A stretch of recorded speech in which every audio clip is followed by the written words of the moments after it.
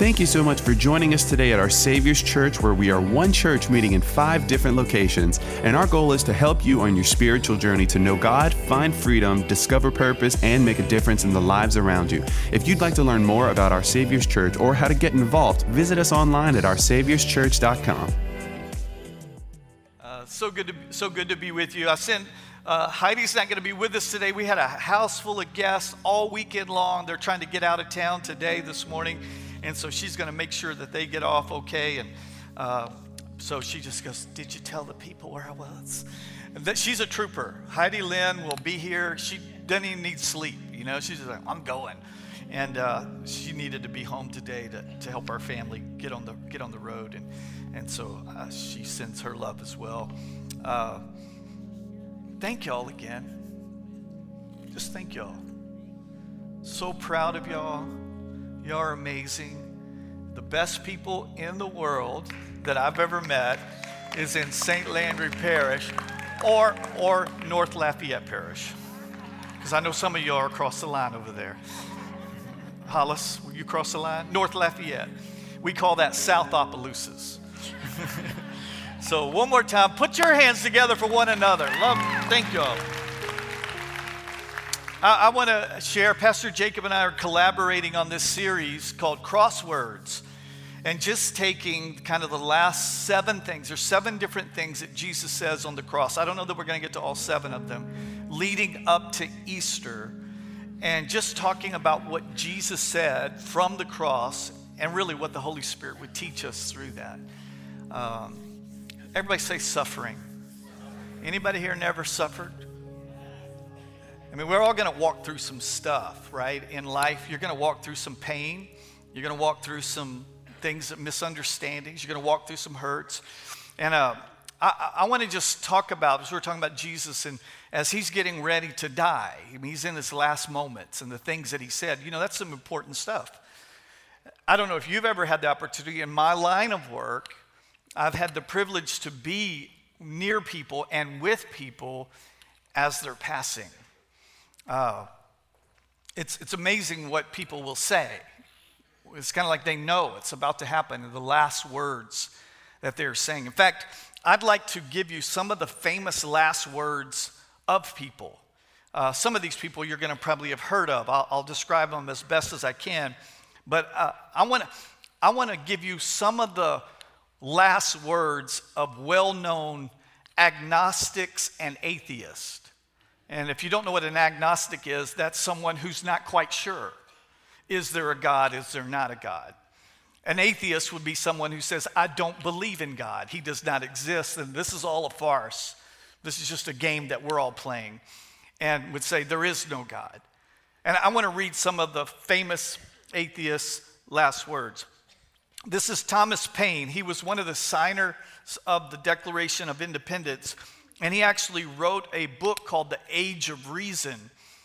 And this is what he said on his deathbed. Stay with me, for God's sake. I cannot bear to be left alone. Oh God, help me. What have I done to suffer so much? What will become of me after? I would give all the world if I had not written that book, The Age of Reason. Oh Lord, help me. Christ, help me. Oh, don't leave me. Stay with me. Send even a child to stay with me, for I am on the edge of hell, here alone. If the devil ever had an agent, I was the one.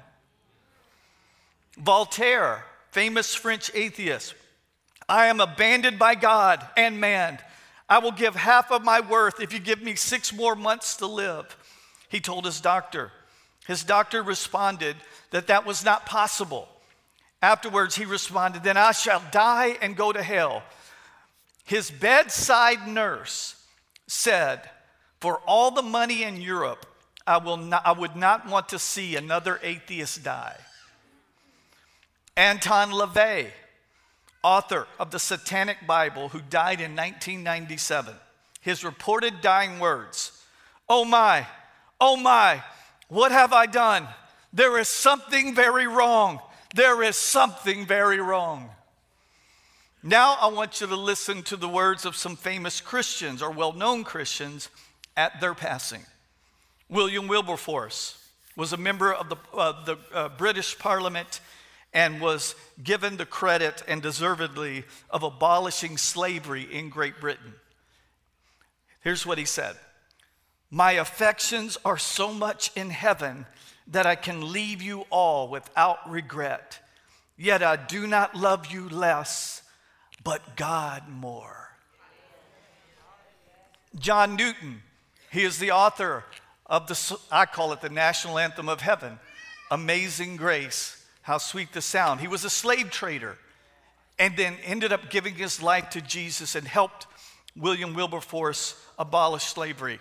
And this is what he said at his deathbed: "I am still in the land of the dying, but I will soon be in the land of the living." John Wesley, co-founder of the Methodist Church: "The best of all is, God is with us. Farewell." I love that. I'm going to say that to Heidi when I go. I love you, baby, but farewell. D.L. Moody, the great evangelist of the 1800s. I love this. "I see the earth receding. Heaven is opening, and God is calling me." Andrew Jackson, 7th President of the United States, at his death said, "My dear children, do not grieve for me. I am God's. I belong to Him. I go but a short time before you, and I hope and trust to meet you in heaven." William Booth, the founder of the Salvation Army, said to his son at his side before his passing, his son's name was Bramwell, "All the homeless children, Bramwell, my son, all the homeless children, look after the homeless children. Promise me," was his last words. Isn't that incredible? Can you see the difference? Ought to be a Christian, to be a believer of Jesus. Heaven is not my goal. Heaven is my home. This is just temporary. We're just passing through, baby. This is the land of the dying, and we're going to the place of the land of the living. Okay, you ought to give God praise for that. Amen. So over the next few weeks, we're going to look at some of the words, and I'm going to probably go with the most one that you probably already know. In fact, you could probably finish it for me, where Jesus would say these words: "Father, forgive them, for they know not what they do." And I want to just take that, "Father, forgive them, for they know not what they do." Of course, Jesus is speaking of the very ones who are actually going through the crucifixion. I mean, you're talking about the lashes on his back, the nail-pierced hands and feet. And I just want to look and see what God is teaching us from these words: "Father, forgive them, for they know not what they do." Father, forgive them, for they know not what they do. And I'm going to give you just four thoughts, and then I'm going to give you just three little application points. I want you, let's go to number one, the source of forgiveness. Everybody say forgiveness. The source of forgiveness is found in the Father. It's not in us. Let's be honest. How many of you have ever had a hard time forgiving somebody? I'm raising my hand first. And you just go, just say don't say their names. I was like, sometimes that's hard to give. Sometimes to let it go, to forgive them, to apply forgiveness to them.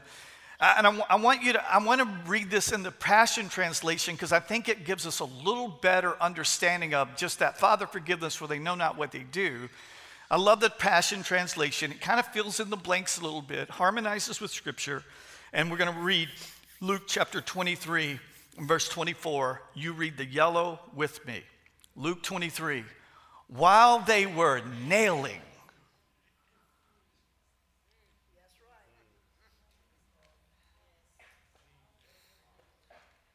This is not after the fact. This is not, he's on the cross and they did their deed and Jesus comes to his senses and says, "Hey, I'm Jesus, I need to forgive people." No, while they were nailing Jesus to the cross, he prayed, don't miss over and over. Over and over, "Father, forgive them, for they know not what they're doing." Over and over. So the premise of forgiveness is God has given me what I do not deserve. Can we agree with that? That's the premise, that God, when I ask God to forgive me, and I've asked people this a lot in my ministry, I go, how long does it take God to forgive you? And I know when you go to God and you're truly repentant, sorry, a change of mind about your behavior, what you did, or sometimes what you didn't do, how long does it actually take God to forgive you? I mean, you get it out of your mouth and it's applied. Forgiveness is applied immediately. So it's not as if there's time. So God has given you what you do not deserve. So how can I not give people what they don't deserve? I'm going to talk to you about unforgiveness, because unforgiveness does something really crazy. You've heard me say this before. Unforgiveness is like drinking the poison, waiting for the offender to die. I'm just going to keep drinking it. And so the premise of forgiveness is God has given me what I do not deserve so that I can give to others what they don't deserve. Remember, the source of forgiveness is not from you, it's from God. Remember when you got born again? What happened to you? Christianity is the only religion in the world, of the world's religions, that believe that the founder of the religion, when you repent and ask God to be born again, that he comes and now he lives inside of you. He's living in you. Muhammad, if you're a Muslim, they don't believe that Muhammad lives inside of them. No other religion believes that the founder of the religion, when you surrender your heart to him and be born again, that founder now comes, his spirit, the Holy Spirit, now lives inside of you. The Bible says that your body is the temple of the Holy Spirit. So when he comes inside of you, now he gives you what he has. Oh, some of you are hard to love.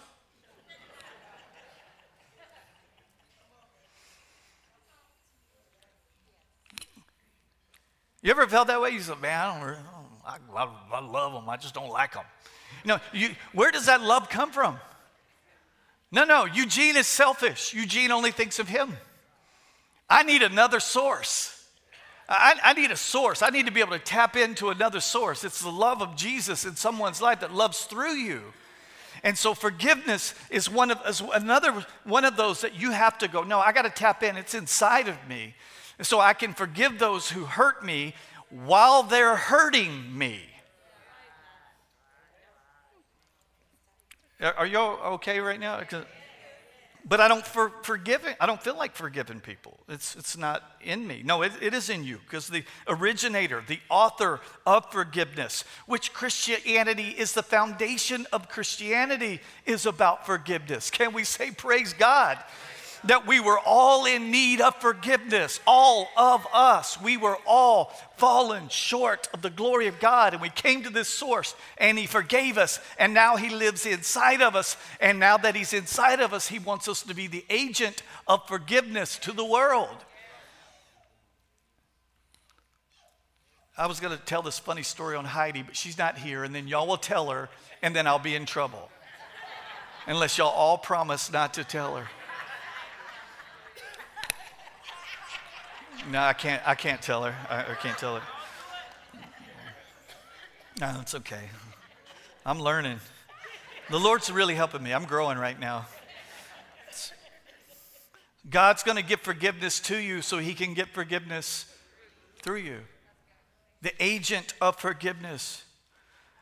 I can't, this is what really gets me in this verse. While they were nailing him to the cross, he prayed over and over and over and over, Father, forgive them. They know not what they're doing. So that leads us to number 2, that I must continually process my pain with the Father. Now, this is where you got to be careful, because that's not where we normally go with pain. You go to your mama and them. You call your brother. Let me tell you what happened to me. Instead, he said, where do I take my pain? I take it to the Father. You really need to lean in on this one, because some of you have taken your pain to every other place that nobody can do anything about it. There's only one that can do something about it. It's the Father. You got to take your pain to God. You got to take it to God and go, God, Heidi's not here. I would not say this if you're here. This sucks.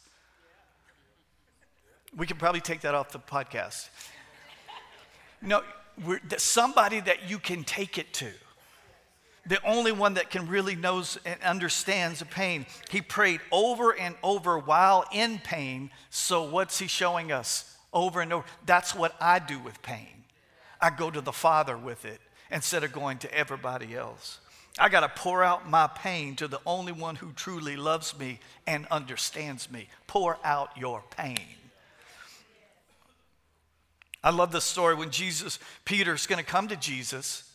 And he's going to ask him how many times I must forgive my brother. How many of you know when somebody like Peter's coming to ask Jesus how many times I forgive my brother, it's probably because one of his brothers, one of the disciples, has offended him or hurt him again.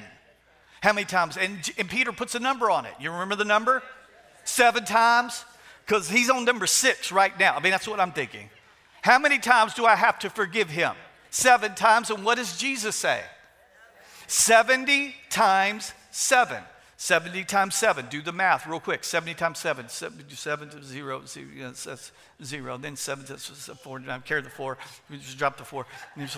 490. Is that right? 490 times do I have to forgive? Was Jesus saying you have to forgive your brother 490 times? No, he was using hyperbole. He was putting a number out there. What was he really meaning? Over and over and over and over and over again. Married people, are you listening to me? How many times do I got to forgive? Over and over and over again. I believe we all have that thing in our past, that hurt, that pain that we haven't been able to get over. It's that one. It doesn't mean that you have to forgive somebody who's offended you 490 different times. What it means is you're going to have to take that one thing, and when it comes up, you're going to have to go to the Father with it and say, Lord, I forgive them. And Lord, would you heal my heart? But I release them. I give them forgiveness in Jesus' name. And it's going to go away from you. But tomorrow, it's coming back. Here it comes again. In fact, even in this message, it may be coming back. Because I'm reminding you of things in your past. But I'm also telling you what to do with it. So it comes back up again, and you go to the Father again. It means that you may have to forgive for the very one incident over and over and... Have we heard that before? Over and over and over again till finally the wound has healed and it doesn't come back anymore. The enemy would love to exploit your pain by continually to bring it to your mind over and over. Here's what I found out to be true about over and over again. When you think of your pain, it gets bigger and bigger. It doesn't get smaller and smaller. Have you ever noticed that? Well, my daddy told me when I was a kid, and that hurt me. 40 years later, it's grown from, hey, punk, go to work, to he abused me. It gets bigger and bigger and bigger in our mind. That's what the enemy wants to do with you. Are y'all tracking with me? So, but where do I find? It's in you. How many of you have been forgiven of everything you've ever... I'm going to help you in a minute. Two people have been forgiven of everything they've ever done. I'm obviously not preaching the right gospel in this church. Forgiveness is forgiving. To give it. Well, when they come say they're sorry, they don't have to come say they're sorry. You can forgive them before they ever say anything. I told you a few weeks ago, this is true. I'm waiting. There's going to be a meeting of some extended family members in our family. There's going to be a meeting that we haven't spoken to in 20 years. It's going to be, this is how the meeting's going to go. I promise you, it's going to go like this. We're just coming to say we're sorry. Please forgive us. And we just going to sit there and go, it's okay. We forgave you 20 years ago. You don't have to. You're released. We forgive you. It's forgiven. Pain, listen to me about pain. Pain is often a tool God uses in our lives for good, even if the situation or the people are not good. Let me tell you something. Some of the people that hurt me the worst in my life, I can now look back because of forgiveness, and they were the biggest blessings in my life because they drove me back to God again, where I needed to be all along. Serious. I got about 50% of you tracking with me. The rest of you are like, you don't know what happened to me. I don't. Watch this. Let me give you number 3. This one will hurt a little bit. I cannot attribute the worst motive to others who hurt me.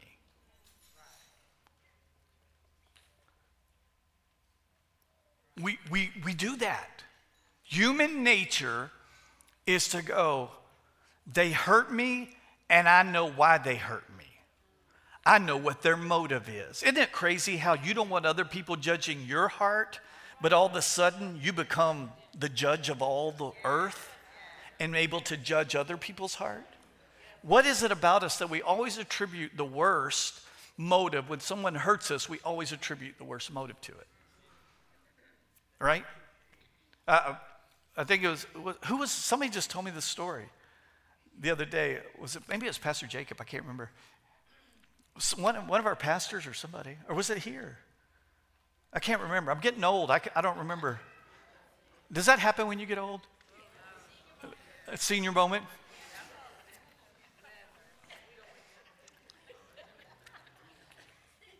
One of our pastors was driving down the road, and this car just comes driving erratically. I mean, you ever they kind of swerve in your lane, and then something comes out of your mouth that probably shouldn't. Oh, quit acting like y'all are all that holy. Y'all aren't that holy. You go, whoa, you don't go, oh, bless God, bless you. You go, what the, He said, scared him, and man, he's just driving erratic, and man, I'm going to get my phone, I'm calling 911, and the traffic slows down, and man, he pulls up, and there's a wife in the front, she's got a little baby that's projectile vomiting all in the car. How many of you know that changed everything, right? I mean, first you're going, man, you crazy. Then you pull up there and you realize someone is going through a 911 if you've ever had a baby that projectile vomiting, you're graced in Jesus' name. Can I get an amen? Can we just grace anybody with an infant project? But did you notice what happened? You always go to the worst motive instead of the best motive. Maybe it's a 911 crisis in their life. They just almost swerved over and hit me, but you go directly to the worst motive. Okay, watch this. How do you want people to judge your heart? By your actions or by your motives? I want people to judge me by my motives. That doesn't mean you're not going to hurt someone, but your motive may not have been to hurt them. You might have hurt them without realizing you were hurting. Has anybody here ever hurt somebody without meaning to hurt somebody? Of course, it's called earth. And we accidentally hurt someone. Husband, have you ever said the right thing the wrong way? That hurt me. Oh, baby, well, I didn't mean to hurt you. Get over it. No. You go, I'm sorry. Let me share my heart with you. That was not what I meant. How many men have ever had to, we call it crawfishing. You say something and then you go, no, baby, what I meant was. Oh, men are professional. We can walk backwards for miles. We don't have to look back. We ain't hitting nothing. We'll just walk. I can walk out of this church. I can drive home in reverse. I'm a professional crawfisher. Trust me. I don't want to judge heart. Has Heidi ever said anything to me? And I go, baby, whoa, rewind. I'm going to give you another chance to say that a different way. No, baby, I didn't mean, I know you didn't.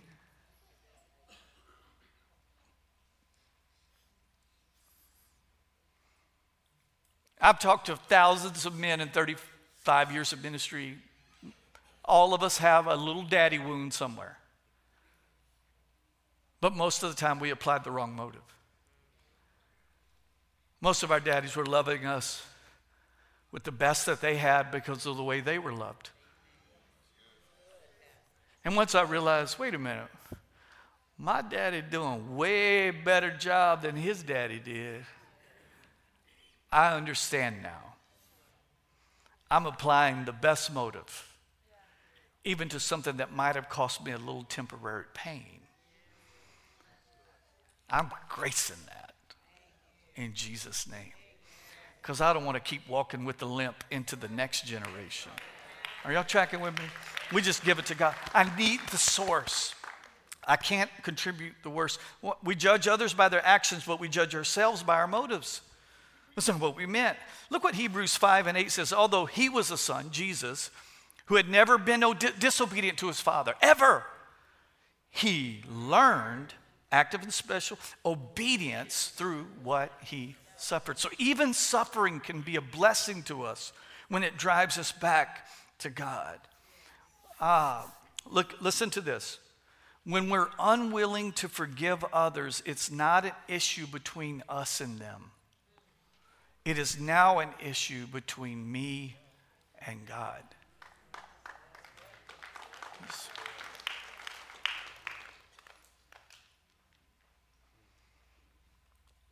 We don't have a choice. Forgive them. Y'all remember the Lord's Prayer? Y'all remember that? How many of you grew up praying the Lord's Prayer? Woo. Some people got some charismatic Catholics in here. Some of you will get that later. You remember it? Our Father, who art in heaven, hallowed be thy name. Thy kingdom come on earth as it is in heaven. Give us this day our daily bread. Whoa, pause for a second. No, pause. And forgive us of our trespasses as, no, you're missing it. And forgive us of our trespasses as. Let's go down to one more time because I don't think you're picking up what he's laying down. And forgive us of our trespasses. Forgive those who trespass against us.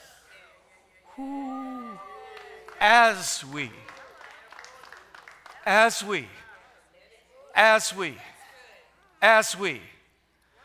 Have you ever prayed to God and didn't feel forgiven? I prayed and I asked God to forgive me, but I don't feel forgiven.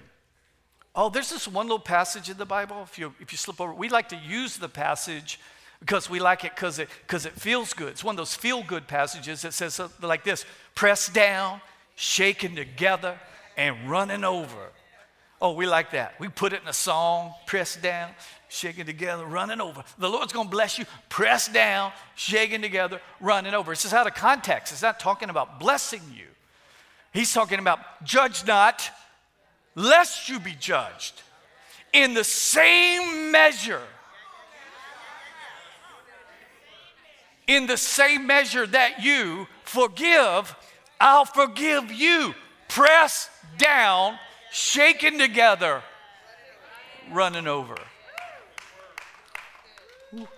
How do you want to be forgiven? I want instant. I want pressed down, shaken together, running over. I want God to go, you're released. Then he's saying, then you release.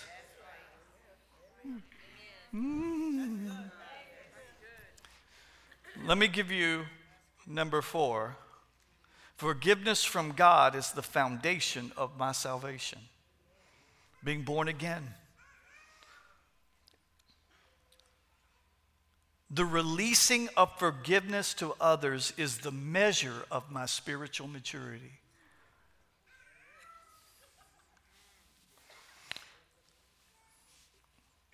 Pastor Jacob wrote this line. Let me read it.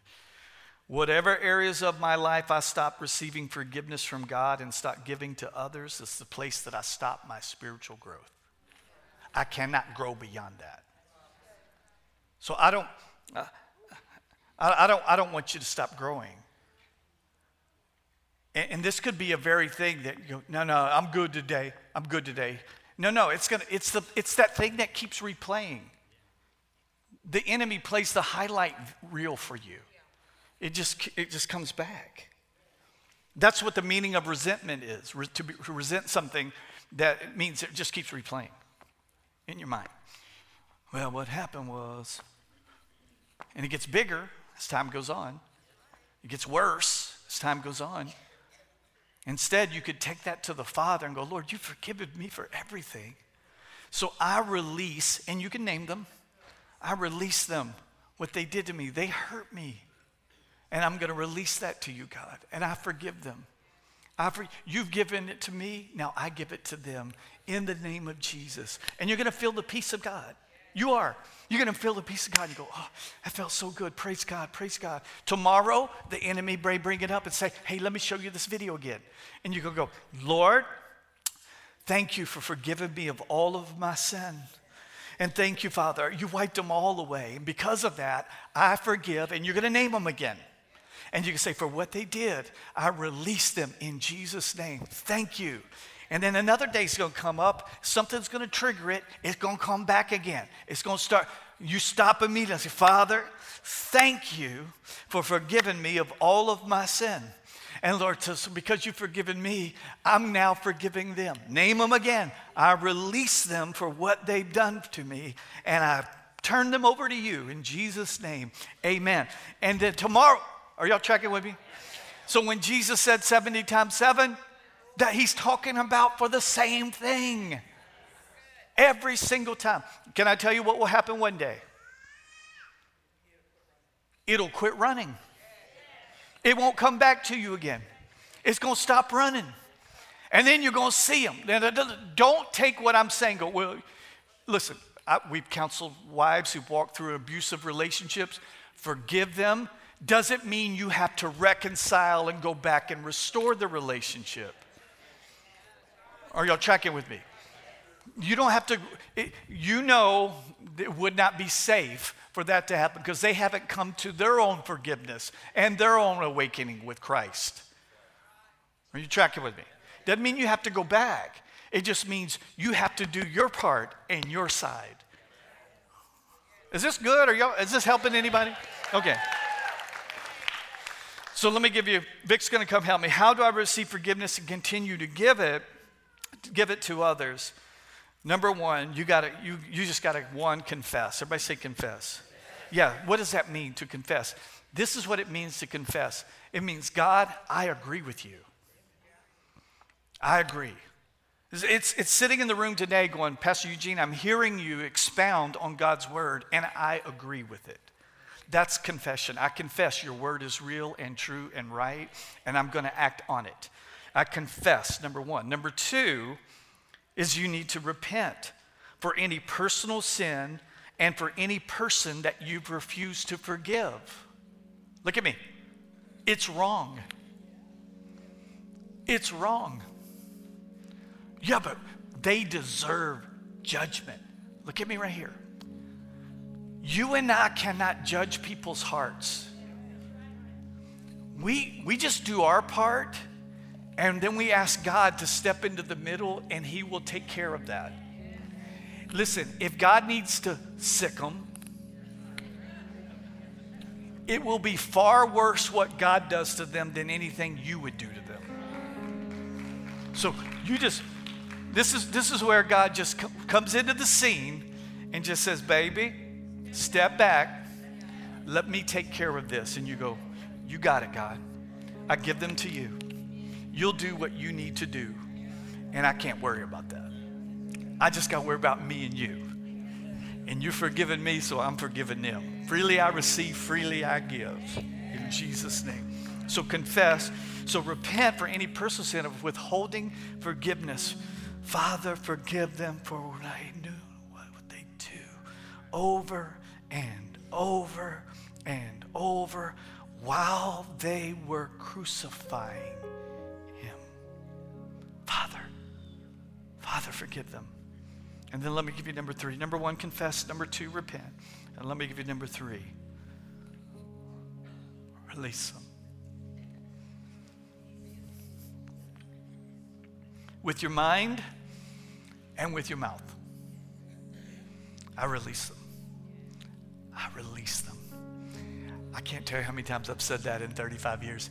I release them. I release them. Thank you, Father. I release them.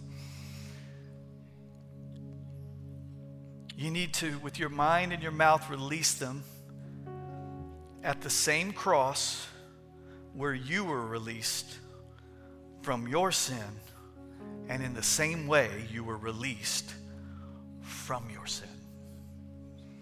I release them. I release them. I release them. I release them. Anybody you need to release today? I release them. Father, forgive me for not giving forgiveness. I've received it from you freely, and how can I withhold it? And I release them. I give it away. Lord, am I going to have to do this tomorrow? Over and over and over and over. How many times? 7? No. 70 times 7.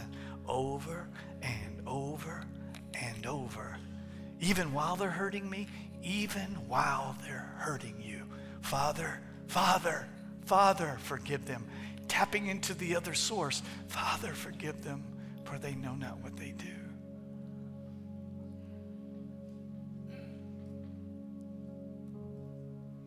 Could you imagine following? This just came to my mind right now. So, Holy Spirit, I think this is you. If it's not you, don't kill me. Could you imagine how different it would be if Jesus squirmed and screamed and tried to get out of the crucifixion? It was even the centurions who were going after he died said, this truly was.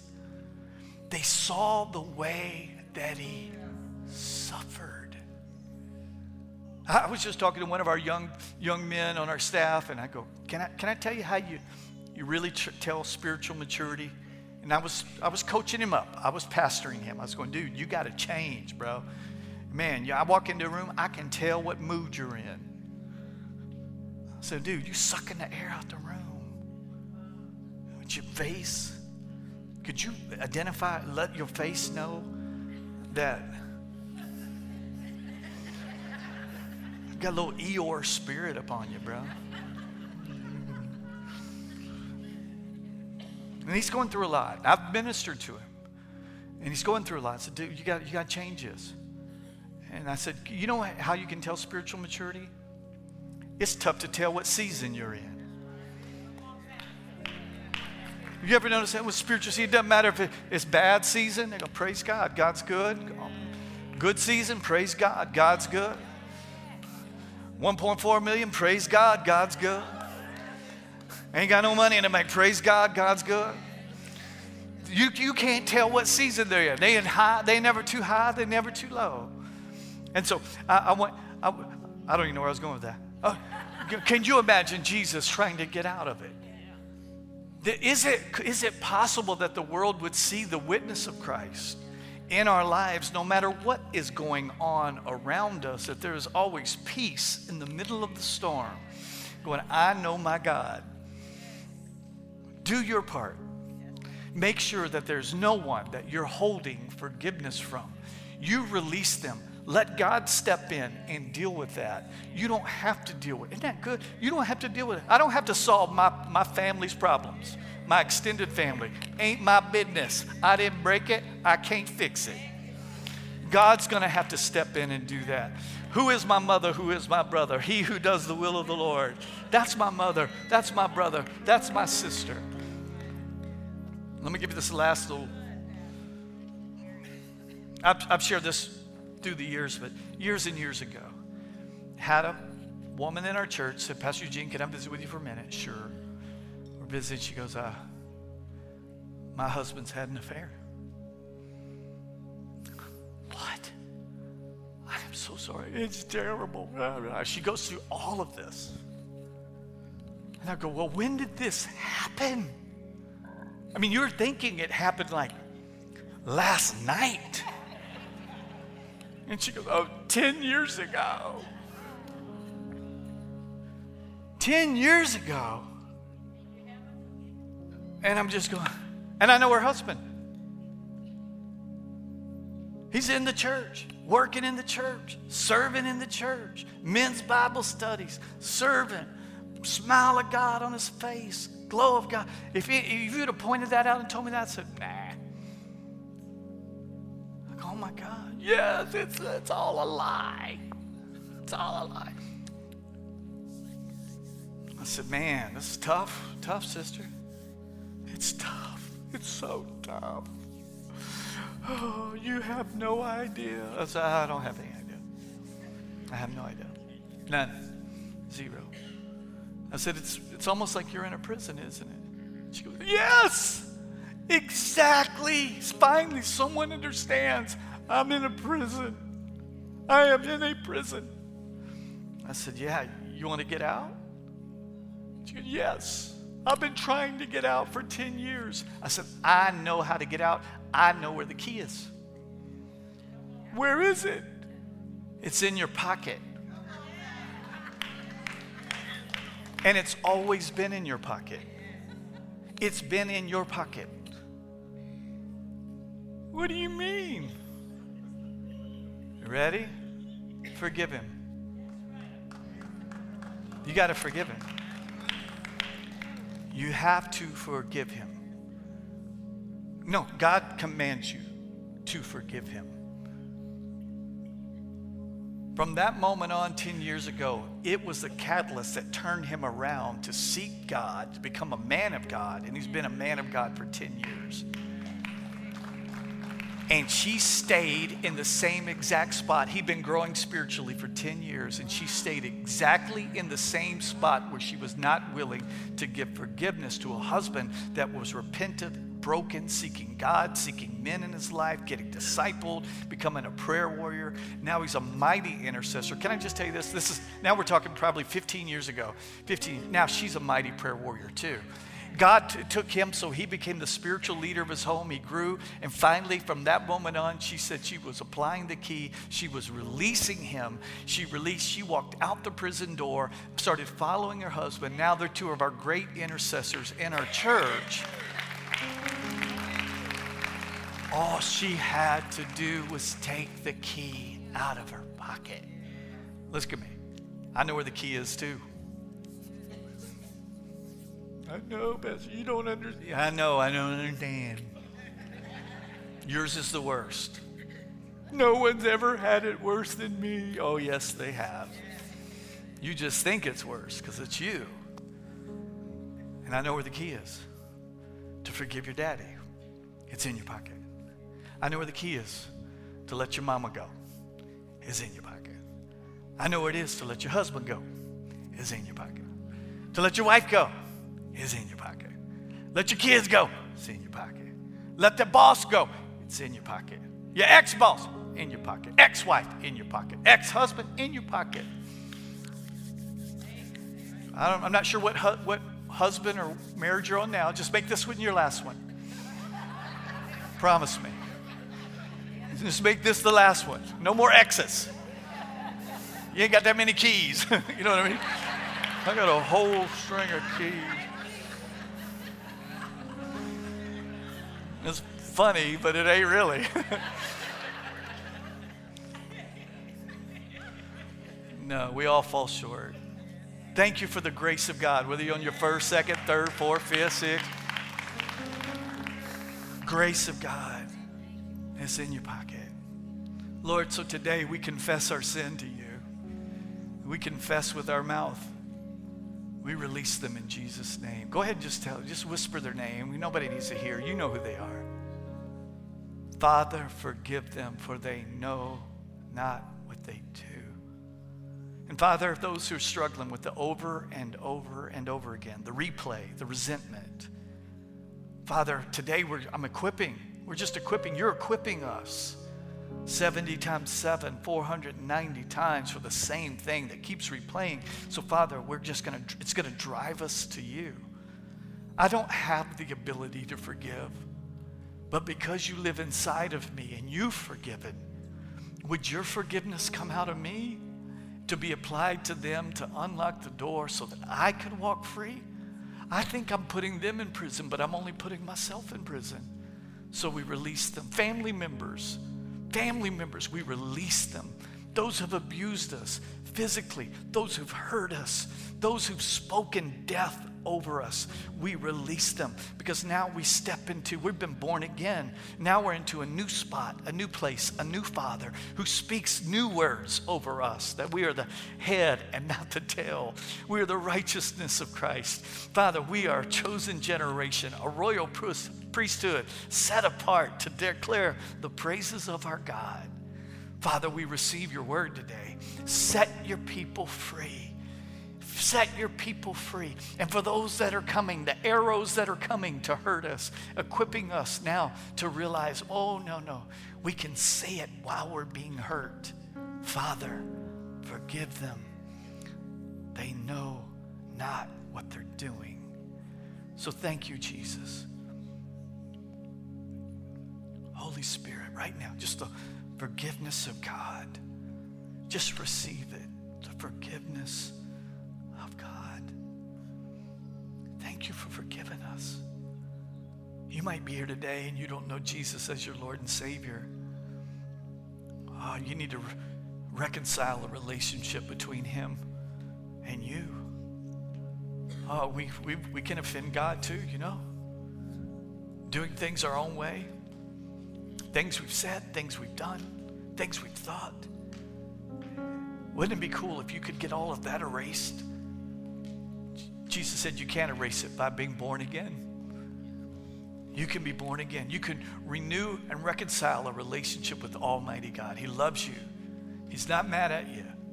He's ready to apply forgiveness to your life. All you have to do is confess that you're a sinner. Believe that Jesus died on the cross to pay for your sins. And maybe you're here today and you're ready to receive Christ as your Lord and Savior, to be born again. I want to pray with you right now. Would you just lift your hand up all over the room? If you're ready today, go, today's my day. I want to be born again. Thank you. I see your hands. Thank you. I see your hands. Congregation, can we add our voice to theirs? Would you pray this out loud? We're going to pray it with you together. Would you say, Dear Lord Jesus, I believe you're the Son of God.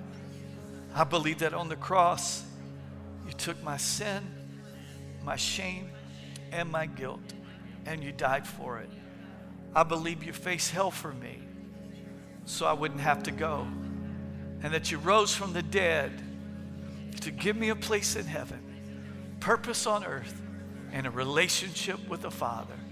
So today, Jesus, I repent.